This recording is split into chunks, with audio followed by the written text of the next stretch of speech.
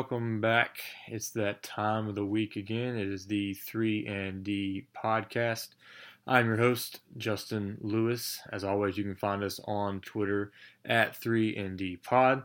You can find me at J_Timberfake_. And as always, we are a part of the Grizzly Bear Blues network of podcasts.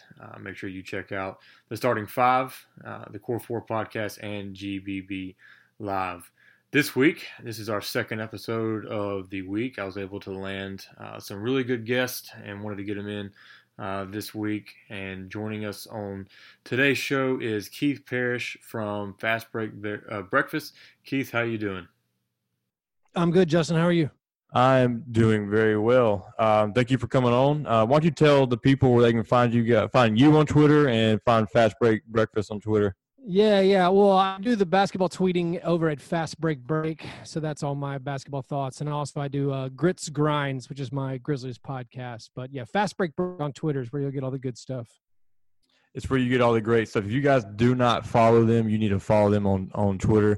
They're one of my favorite follows, especially in the basketball world, and it's just even better that they're Grizzlies fans. And check out their podcast for sure. They're also very good at what they do over there. So, Keith, why don't you give the people kind of a breakdown of y'all's history and how y'all got started and why y'all chose to kind of have the account that you got? Sure. We started Fast Break Breakfast almost 6 years ago. I'm a musician. I was a freelance piano player. And then one of the other guys, John, is a musician and a writer and an actor.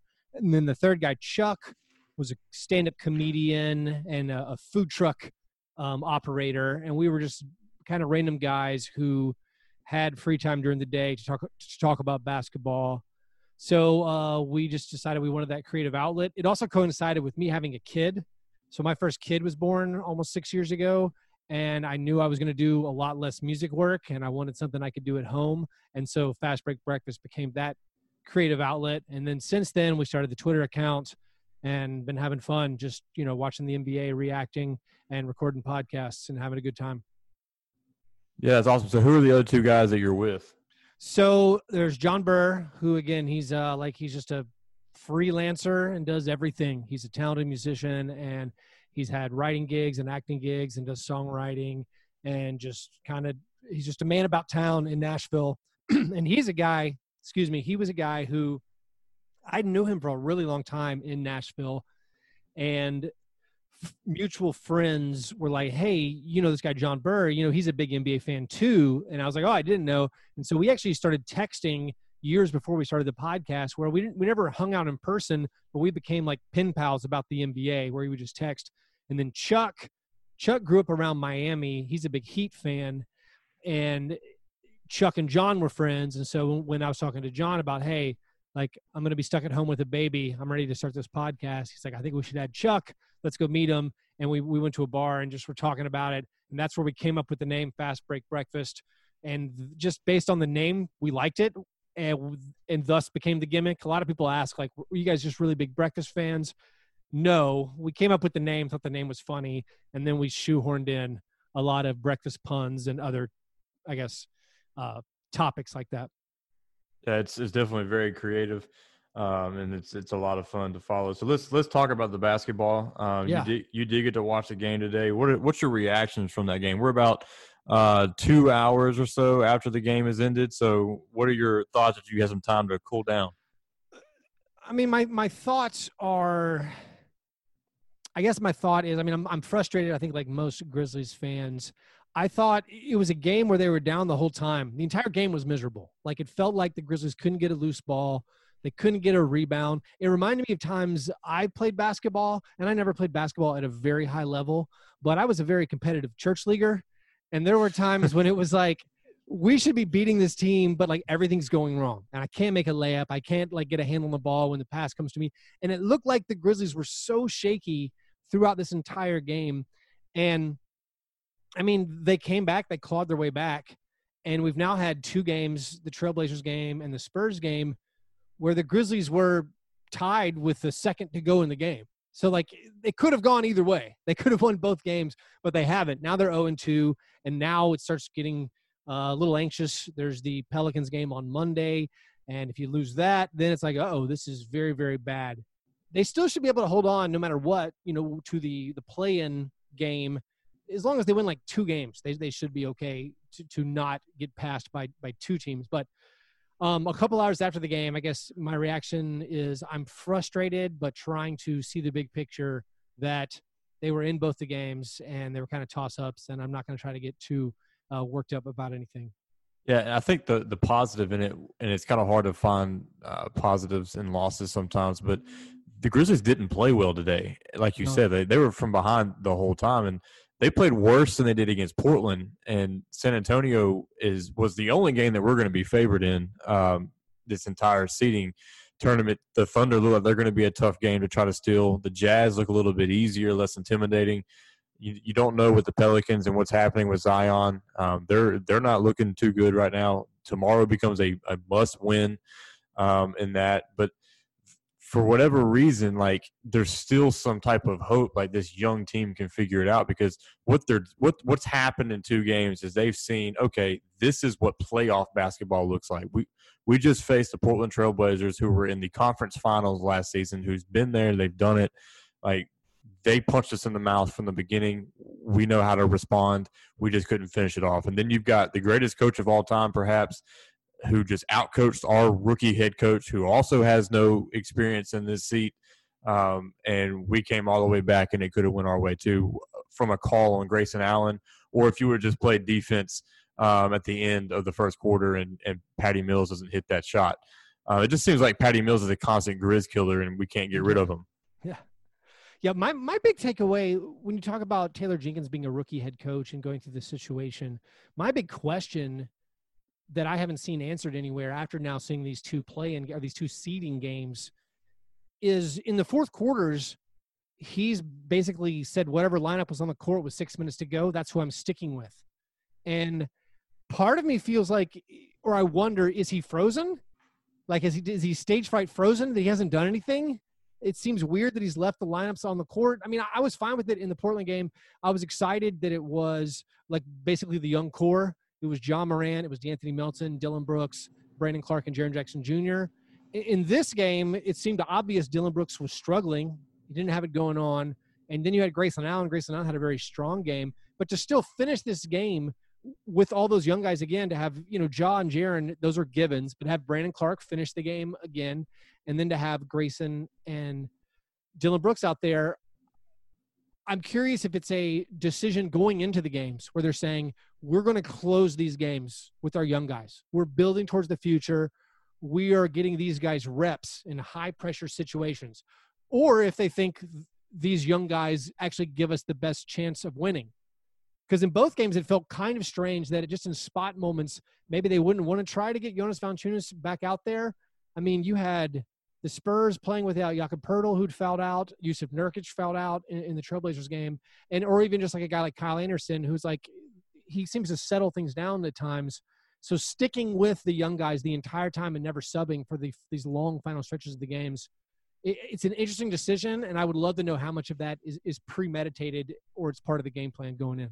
Yeah, that's something that I haven't really thought about, but it was also something that I was extremely frustrated with JB Bickerstaff is at the end of the games, like he's stuck with these same 5 every night, no matter who it was. Like, it doesn't matter if like somebody was struggling and there was a guy on the bench that was just red hot. That guy was going back to the bench and he was going to end with his starters, and there was no flexibility in the way he closed out games.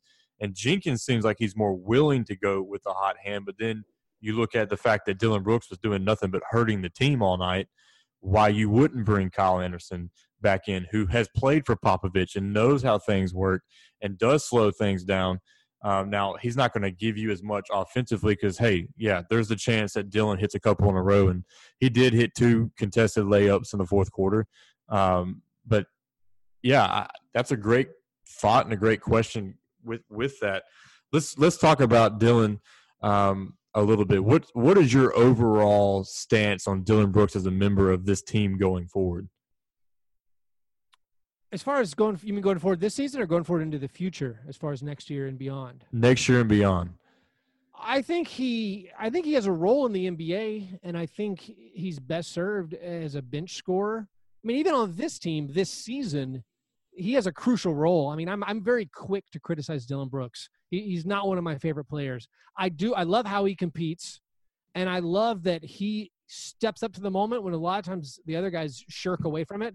Like, he has a terrible fourth quarter shooting percentage for the season, but a lot of that is he's sometimes the only guy brave enough to take shots. There's other moments where it's like he takes bad shots, or he airballed a corner three tonight where he was wide open, and it's frustrating. But I think he has a role on this team and going forward. I just think it needs to be smaller. Like, he shouldn't be playing 34 minutes in an NBA game that matters. He's more of, in my mind, he's more of like a 20 to 24 minute player. He's like someone like Terrence Ross on the Magic, who Terrence Ross is way better. He's a much better offensive player.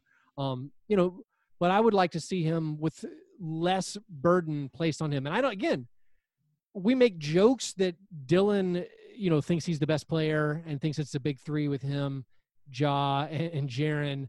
But I don't know if he's being asked to do as much as he's doing, because he's shooting the ball so much. And his fans were sitting at home, were like, why did he shoot 13 times in the first half? This is wild. Jaren shot 5 times or 4 times, and Ja's not shooting. So it does seem like he's being asked to do a lot, and I don't know if that's on purpose or if it's just something that he can't turn off. But I guess to answer your question, I think he has an important role, but I don't think it's a starter. I don't think it's someone who would play 28 or 30 minutes. Yeah, I think we've come to a consensus at Grizzly Bear Blues that the ultimate role for Dillon Brooks is on a contending team is not as a starter. It is a super sub, a guy that can come off and like a Terrence Ross, like you said. But the thing about it, like, I think Nathan Chester said this about Dillon and his role currently, and the fact that he does shoot so many shots is maybe he's the only guy on the team that is a willing gunslinger, and Jenkins welcomes that. And says, like, if you're the guy that has no problem going out there and taking these shots, and when you do get hot, you get really hot, then we'll live with that and we'll die with that. But I think we've come to a point, especially after today's game, like, we're dying with it. And so, like, I looked up some stuff right before we hopped on, because in my opinion, the play that he had at the beginning of the season, I guess you can say warranted the extension that he got. I wasn't a fan of the extension at all. I do see the timeline that they've got with that. It's his extension and Valanciunas' contract, and when those start to expire and go out, is going to be probably right around the time where we're really going to be contending. And so they may not be a part of the big picture in that part of it. But since he signed that extension, it's almost like he's disappeared. And so since February 6th, they've played 16 games. And he's been a box plus negative 8 times, a positive 7 times, and then today he was actually even somehow. It doesn't make any sense to me. He's only shot over 40% from the field 3 times out of 16 games. Yeah. Sometimes he was shooting below 200, and he's your starting shooting guard. And then the team is 6-10 in these 16 games since his extension, and the only game we won where he shot over 17 shots was against the Lakers. He shot, but he went off that game. And so it's just like, we're at the point now where he's taking too many shots from the 3 players in the starting lineup that are better than him in Valanciunas, Jackson, and Ja Morant. And it looks like Jaren Jackson Jr. may be a breakout player in this bubble scenario after that 33 performance against Portland. Then he should have had a repeated performance, but for whatever reason, we decided we wanted to be the Golden State Warriors and just jack up threes left and right instead of feeding the paint where Jaren Jackson, a 7-footer, is being guarded by DeMar DeRozan. Yeah, no, it's a frustration. I mean, I like to cite all those facts as well. Like, I mean, the basic one since the trade deadline, since that February 6th thing, he's just Dillon's shooting, I think, 34% from the field. And he's down to 40% for the whole year. He also only shoots, I think it's 35% in fourth quarters, and that's for the entire season. I'm with you. Like, I think the Grizzlies, every offensive possession for the Grizzlies preferably would be finished by Ja Morant or Jaren Jackson Jr. or Jonas Valanciunas or Brandon Clark. So almost regardless who's on the court, ideally one of those 4 guys is going to finish your play. And Dillon should be a safety valve or like a bailout valve. If you have nothing else going on, okay, then he jacks up a bad shot, or because he can create a shot. But otherwise, he needs to really like sharpen up the arsenal of shots he takes. The mid-range shots he takes are almost all terrible. If he's moving towards the basket, I can handle it somewhat. If he shoots an 8-foot floater, if he's moving towards the basket, okay. But he really needs to get on board with the Morey ball and just do three-pointers and just do these layups or drives to the basket. His shot selection, and again, because it's still going on, it makes me feel like the coaching staff has not emphasized getting rid of it. I feel like if they wanted to get rid of it, they could get rid of it. And so that, I guess that's the frustration. But I mean, I've made my opinion strongly known on Grits and Grinds and on Fast Break Breakfast, where it's like I would rather go down with D'Anthony Melton and Kyle Anderson, because even when those guys don't make shots, they help you win. They do the things to help you win. They get deflections. They get loose balls. They both rebound really well to make up for the terrible rebounding of Jaren Jackson Jr. and sometimes even Brandon Clark, where he doesn't get a rebound in traffic. And if D'Anthony Melton and Kyle Anderson hit shots, well, then look out. The Grizzlies are awesome. And you reciting all those terrible shooting performances of Dillon Brooks, I think now it's if Dillon Brooks shoots over 45% in a game, just for the game, the Grizzlies are 20-4, but he's only done that against a winning team twice. And in all other games, I think the Grizzlies are 11-33. Might need to check that. But yeah, so like if Dillon Brooks shoots beneath 45%, the Grizzlies are 11-33. So they're now going down swinging. They're basically like bottom of the lottery level team when Dillon Brooks can't hit his shots. And like you cited, he hasn't hit his shots in a majority of the games since the trade deadline. And so this is not how I want this Grizzlies team to go down. But that's, again, I guess my opinion, and the coaching staff has other plans. Yeah, and it's what people need to understand is, like, as a starting shooting guard, you can't have somebody that disappears when they play the good teams and disappears in the fourth quarter. I tweeted after the Trailblazers game, the final 8 minutes and 3 seconds of that game, he went 0 for 5. He missed a technical free throw and had a turnover. Yeah. And some people wanted to jump on me and be like, well, it's not a 1 quarter game. It's a 48-minute, and Ja didn't play well. I said, no. Ja Morant shot 40% in the fourth quarter of that game, didn't have a turnover, and hit both of his free throws and put in a couple of rebounds, which at 6'7", Dillon Brooks should be pulling in more than 2 rebounds a game. And it's just – I would actually rather – and Joe Molinax hates the hype that we give him. I'd rather die with Grayson Allen. Yeah. I mean, he hustles just as much as Dillon Brooks does on the floor. He provides way more playmaking than Dillon Brooks does on the floor. And honestly, like, from a coaching standpoint, because that's what I do is I coach basketball, Grayson has the purest form of a jump shot on this team. Dillon Brooks' form is absolutely terrible, and I've tried to go into breakdowns of that with people, and they don't want to hear it because he's an NBA player and, you know, he's been doing it forever. But, like, it's hard to repeat, and that's why he's not consistent. His follow-through is just not good. Has it gotten weirder? I feel like maybe it's just been the months off where maybe I forgot. It feels like his jumper is way more one-handed than it used to be, but maybe I'm just remembering it incorrectly. Maybe it was that weird back in January when they were going in.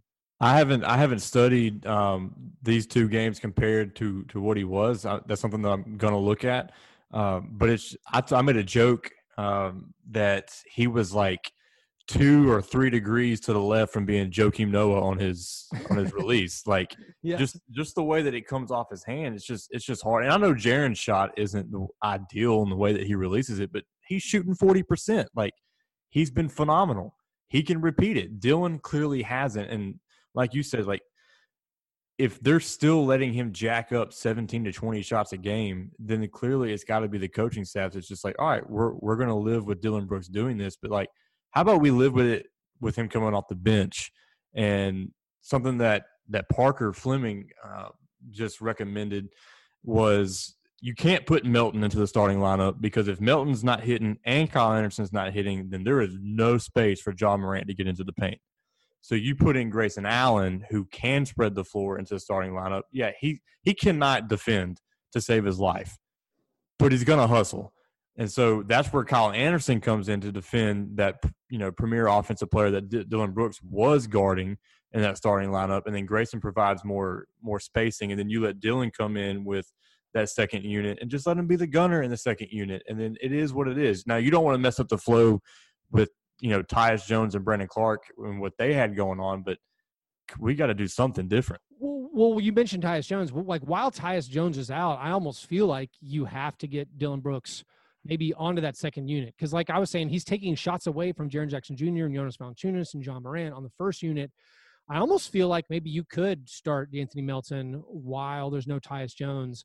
And then you have Kyle come out early, maybe bring in Dillon then, and then Kyle checks back in for John Morant like they've done the last two games. So then that second unit, you have maybe Grayson and maybe Kyle kind of handling the ball. And then Dillon Brooks can take over. Because right now that second unit is kind of weird as it is with Tolliver and sometimes Josh Jackson, Grayson Allen out there. Like, it's not – things aren't ideal. And a lot of this, again, they don't have Tyus Jones, and they've been tied with a second to go in both of the games. So, like, we're talking about these very narrow margins where we'd feel a lot better if we got lucky. But also the Grizzlies were losing for most of the games in both of them. But I would rather try Melton starting or even keep Dillon Brooks starting. I'm fine with the starting lineup. But I think we've seen that closing, if you're going to go away from Jonas Valanciunas, closing, you probably should have Kyle Anderson, I think, at the 3 with Brandon Clark and Jaren Jackson Jr. I harp on this a lot. In over 240 possessions, their net rating, it's plus 22. Like, their skill sets complement each other so well, and we haven't even seen it that much. It only played 1 minute tonight, and the Spurs didn't score the 1 minute that those three guys were on the court. The Grizzlies won that minute 3-0.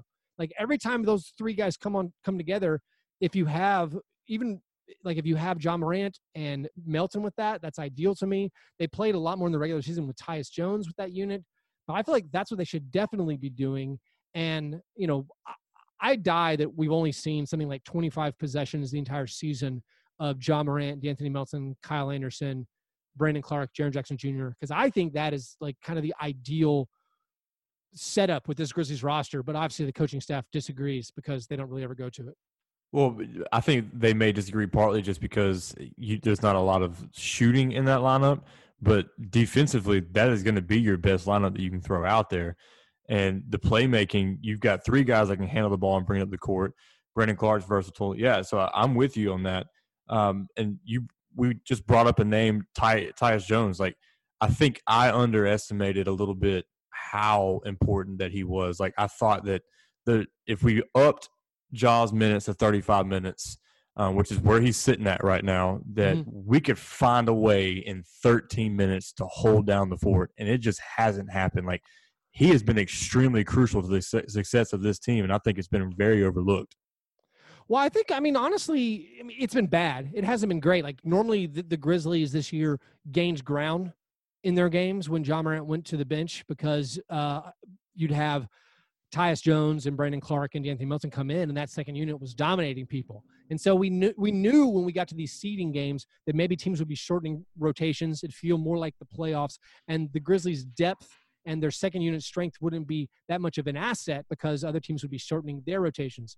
But then what's happened in these two games is it hasn't been an abject disaster, just the Grizzlies don't gain ground, which it used to be in the before the COVID-19 shutdown. The Grizzlies would gain ground with their second unit, and that's not happening at all right now, and that's where Tyus Jones' absence is really being felt.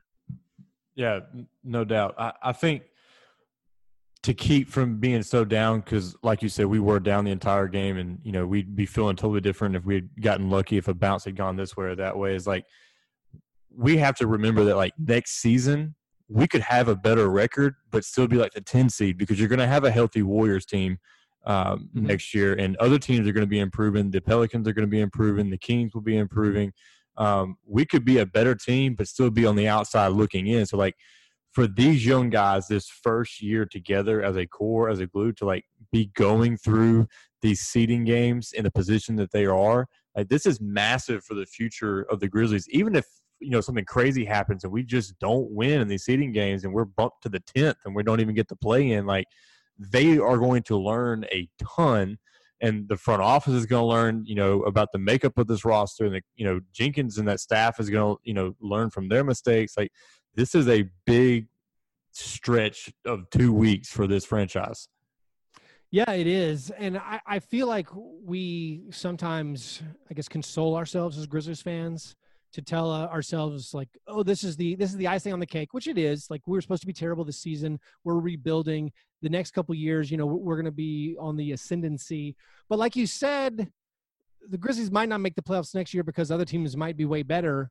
And so because of that, I'm trying to not, I don't know, I'm trying to maybe feel the pain a little more of like, we need to seize the moment this year because we don't know if we're going to be able to get back to the playoffs next year. We don't know what's going to happen in the next 2 years, 3 years. The future looks bright, but when you're close to the playoffs, I just really wish they would seize it. And I don't know if they are. My theory is they're leaning on the younger guys maybe to get those reps to build for the future. But there's part of me also where I'm like, let's maybe get our veterans back in there a little bit because I'd really like to make the playoffs. And I think going through these 8 seeding games and then a play-in, and then how much more beneficial would it be to also have a playoff series against the Lakers after that? I feel like that would be – I mean, obviously that's what we all want. So I don't want to push too much down the road and be like, it's going to be okay. They're playing all these young lineups. I still want them to be like, winning is the most important thing, and winning this year could beget winning in the future. It builds that culture. It teaches you how to win. Like there's not necessarily value in just giving reps to young guys if it means losing. Maybe there's a different way to do it, but I don't know. Right. Both sides of my mouth there, but yeah, but I'm with you. Like, there's those that like, oh, we're just rebuilding and we're just getting ready for the future. But at some point, you have to stop rebuilding. And in a rebuild, nothing's more valuable than playoff experience. Like, if you're able to sneak in the first year of a rebuild, and you are playing LeBron James in the first round, and Ja Morant gets to pick his brain and see how he operates and see how he plays a game, and Rondo and Anthony Davis and these guys that are just, they've been there, like, that's huge for us. And if we're winning at such a young age with these guys, like, that's just going to want more, I guess other players are going to want more to come and be a part of what we're doing in Memphis. Like, I think what we have here is going to be more attractive than what we ever had with Grit and Grind as far as other players wanting to come be a part of it, because Ja Morant's transcendent. And, while we think that it's a really good chance that next year we won't be in the playoffs, we don't know what kind of leaps he and Jaren Jackson are going to take and what they're going to be able to do. I want to go back to what you're talking about with the end of the fourth quarter and the kind of decisions that are being made. Like, I think part of me just hopes that is Taylor Jenkins intentionally leaving the young guys in, because I don't want to hope that our coach is making that big of a mistake when the games have this much at stake on them. Like, because you're right, like we've got to have somebody with some quote unquote experience, because you just ran out a lineup with zero playoff experience when you've got guys on the bench that have been there and have done that. Like, Kyle Anderson came from one of the best franchises in the NBA. Valanciunas has playoff experience. Like, right. You've got some vets and they can steady the ship. Like, just even if you have one out there, like, do something. So like, I'm with you. Like, what are they? Is it intentional? Is it a front office push? Is it a coaching staff push, or is it a coaching mistake? Like, that's the confusing part about all of it. Yeah, I mean, it is interesting. I hadn't focused as much on how little playoff experience, like the absolute dearth of playoff experience. You have 2 rookies, you have 2 second-year players who are on a team that was terrible last year, and then Dillon Brooks, who knows no success at the NBA level. And so that's interesting. I mean, there aren't that many options. That is one of the funny things as Grizzlies fans, where, like, I guess a lot of Grizzlies fans are like, I'm mad at Dillon Brooks, and if you ask them who they won in the game, they're all like Josh Jackson. I'm like, no, Josh Jackson's not fixing anything. I don't think, or like, and some people like, I think Grayson Allen should have more playing time, and others are like, in my boat, I'm like, no, I think it should be Kyle Anderson. Like, the Grizzlies don't have a ton of options, which is one of the reasons that we are seeing so much Dillon Brooks. The front court is a little more interesting, where Jonas Valanciunas is proven, and he's had a very good season, and he has some playoff experience. But you also have these young guys, Brandon Clark, Jaren Jackson Jr., who are awesome and Grizzlies fans love, and we want to see them play. So that is a tricky question. Like, should Taylor Jenkins have taken Brandon Clark out to get Jonas Valanciunas in there? I don't know. Like, I think maybe possibly, but it's not an easy question. So, I mean, obviously the roster isn't ideal. Losing Justice Winslow wasn't ideal. I mean, what would really be frustrating is if Justice Winslow was healthy and then Dillon Brooks was still playing and shooting 20 shots and Justice Winslow was in the game. That's a nightmare that thankfully we're not faced with.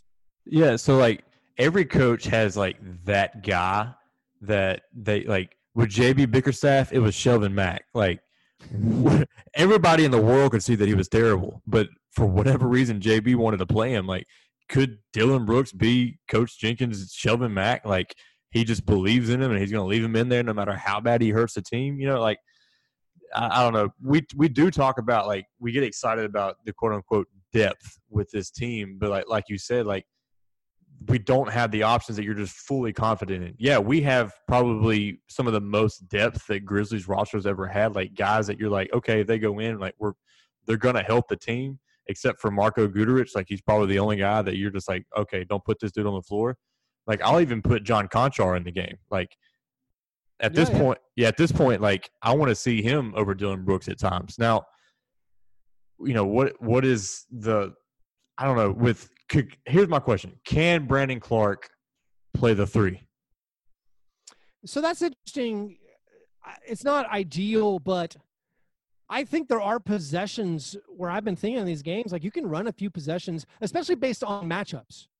When they were playing the Trailblazers, there were times that like Brandon Clarke, I mean, he's not a great option on Carmelo Anthony, but like neither is anybody else who's out there guarding him.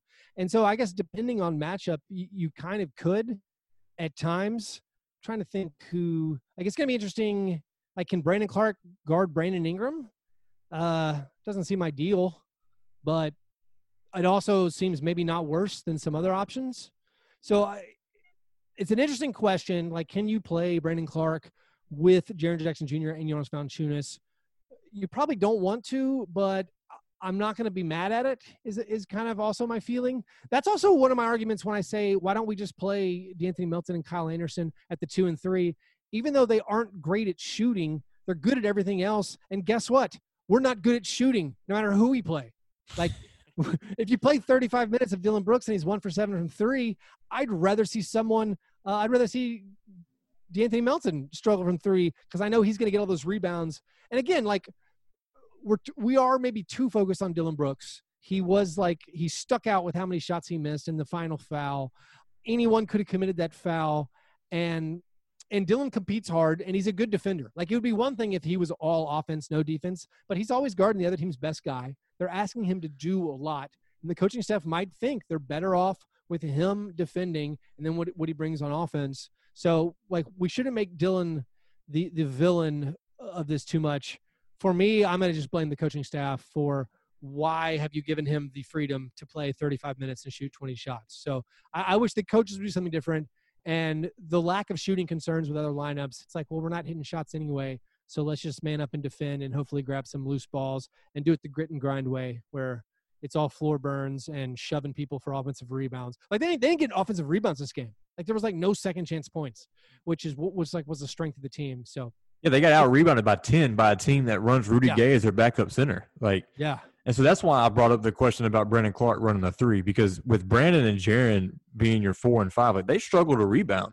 And in the closing out of a game, like, you've got to be able to secure rebounds, and it's almost like you've got to have Valanciunas in there to make sure that we're getting the boards that we're supposed to be getting, because there is absolutely no reason that we get out rebounded by the Spurs like that. Yeah. They weren't getting the 50-50 balls. I mean, some of it is like just the ball didn't go your way, but it did seem like the Grizzlies were a step slow, and maybe it was nerves. I mean, maybe just like they couldn't get on the same page. And you had at the end of the third quarter, I think Jaren had 1 or 2 rebounds, Dillon had no rebounds, and Brandon Clarke had 1 or 2 rebounds. Like, it was a mess. Like, yeah, they weren't getting the job done, and hopefully they'll find a combination in the upcoming games to grab some loose balls and look more like the Grizzlies we saw when they were winning in December, January, and February. Yeah, for sure. I think something that I noticed big time in this game is with this team, like, getting out on the fast break and running is where they find their success. And it didn't feel like they ever really got out and ran against the Spurs for whatever reason. And so we've got to be able to do that the rest of the way forward, because our half-court sets all season long haven't been that great. I don't think Jenkins' system is really built upon that. I think it's, let's play defense, let's create turnovers, let's get rebounds and run. And if you ain't getting rebounds and you're not getting stops, then you're not getting out and running. You're not getting into your offense. And that's kind of the story of today's game. Right. No, I agree. All right. Well, Keith, I appreciate you coming on. Is there anything you want to add as we close out? No, man, I think we got it. I just hope the Grizzlies beat the Pelicans. Otherwise, it's gonna get real nervous in Grizz Nation. Well, Keith, I definitely appreciate you coming on the show. If you guys do not follow Fast Break Breakfast on Twitter, you need to do that at Fast Break Break. It is one of the best follows for Memphis Grizzlies fans and basketball fans there is on Twitter. So, again, Keith, I appreciate it. And for Keith, this is Justin Lewis, and this has been another episode of the 3 and D Pod.